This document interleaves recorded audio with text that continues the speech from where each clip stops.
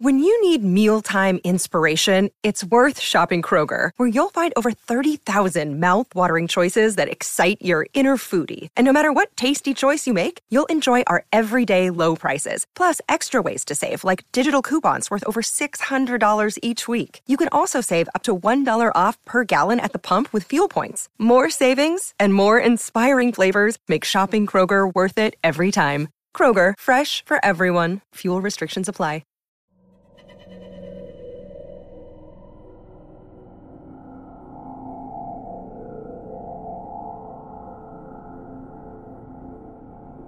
Welcome to Season 5 of Creepypasta Myths.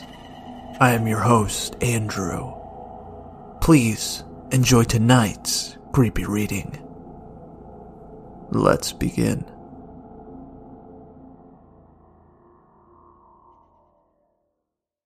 Another day is here, and you're ready for it. What to wear? Check. Breakfast, lunch, and dinner? Check. Planning for what's next and how to save for it? That's where Bank of America can help. For your financial to-dos, Bank of America has experts ready to help get you closer to your goals. Get started at one of our local financial centers or 24/7 in our mobile banking app. Find a location near you at bankofamerica.com/talktous. What would you like the power to do? Mobile banking requires downloading the app and is only available for select devices. Message and data rates may apply. Bank of America N.A., member FDIC. Ed, Edd and Eddy Lost Episode. Written by Anonymous. As you may know, the popular show Ed, Edd and Eddy has been running for a long time. However, between October 7, 2003 and October 21st, 2003, episode 34 was accidentally released 1 week before it was scheduled to. It was also known to some around the office the primary writer had been sick with the flu, and instead of going on to make episode 34, the show was supposed to replay episode 1. At 5 a.m. Eastern, people reported a very disturbing new episode premiering on Cartoon Network.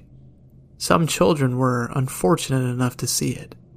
Apparently, the quality of the episode was mediocre when held to regular standards. Animation was choppy, sound was constricted and very muffled. Reports of a line running up and down, similar to a crappy VHS tape, were received. Scenery was described as overwhelmingly dark and depressing without changing props and other background objects. Stormy looking. Characters also behaved oddly. Instead of the normal goofy, hijinks-inspired personalities, viewers complained that they seemed extremely agitated, even hateful towards each other, and constantly about to begin sobbing after the lines. The protagonist also had a very bad lisp. No one knows why, but he spoke with a sexual tone, and that further bothered the viewers. I was one of these viewers. The episode began with Eddy walking down the street with Ed. I noted that Ed was missing. There was an angular shot coming from in front of the two to show them walking toward the viewer.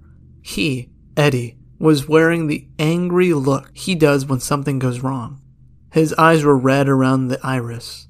Ed looked absolutely forlorn and practically dragged behind Eddy with tears in his eyes, which were both lazy and looking in opposite outward directions.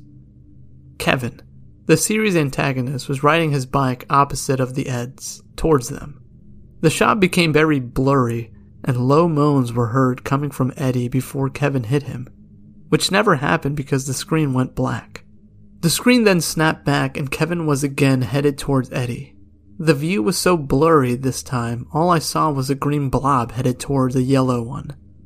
Again, the low moan. Only this time it sounded like a microphone was broken, and loud static came, greatly overshadowing the moan. A claymation sequence of Double D sleeping in Eddy's bed came up. Honestly, it may have been just the absurdness, but I jumped and shivered. Waking up and getting out of bed, he moved oddly around the circular room, the fast pitter-patter of footsteps being the only audio.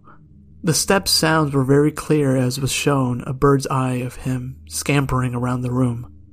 There were no invisible doors.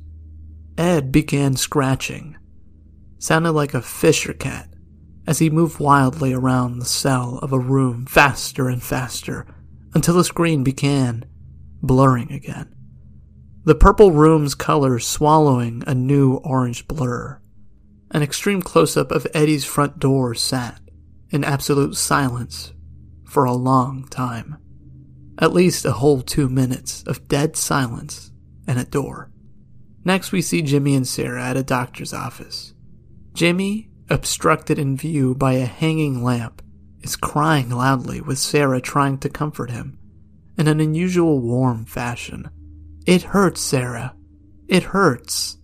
Suddenly the door of the room is smashed open by a new character, a dentist. His face wasn't shown because he was tall enough to be out of the shot. Sarah was escorted out of the room Jimmy was shown.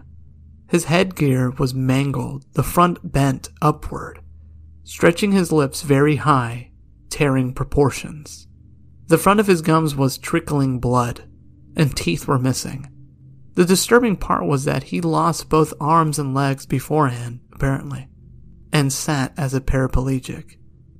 I almost cried as I came to the conclusion that the others had beaten him up and bent his headgear. The camera stayed on him and his mangled face for a few seconds, still as a picture, but silent as ever. Commercials came on. We were instantly assaulted with a very hairy Ralph in his darkened shed fisting the cow repeatedly. The visual loops gets blurry again as the scene pans out. Naz is reading a magazine on her couch. The quality is now perfect. Eddie is now alone without Ed.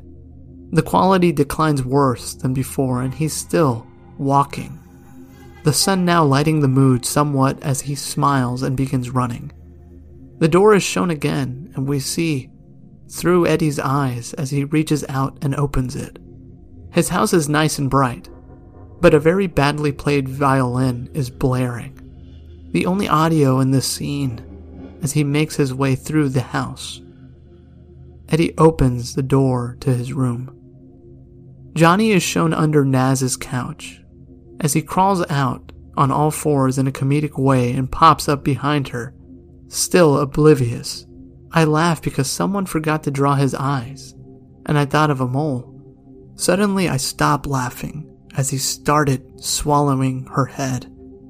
Still in a cartoonish fashion, of course, but this was different. He and she stayed like this until she started kicking and struggling. Johnny held her like this until she went limp. A zoom in on his face revealed extremely small, human eyes. Double D was laying on Eddie's floor, no longer in claymation.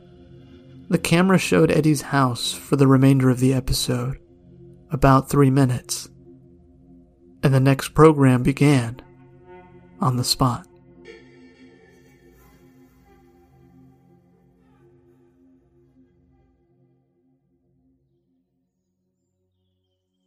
Thank you for joining me on this week's episode. If you haven't already, please subscribe to Spotify, Apple Podcasts, or wherever you like to listen to. If you haven't done so yet, please do a review. It helps me out. Everything that I use is in the description below. Thank you again for listening to Creepypasta Myths. I'll see you guys next week with a brand new episode.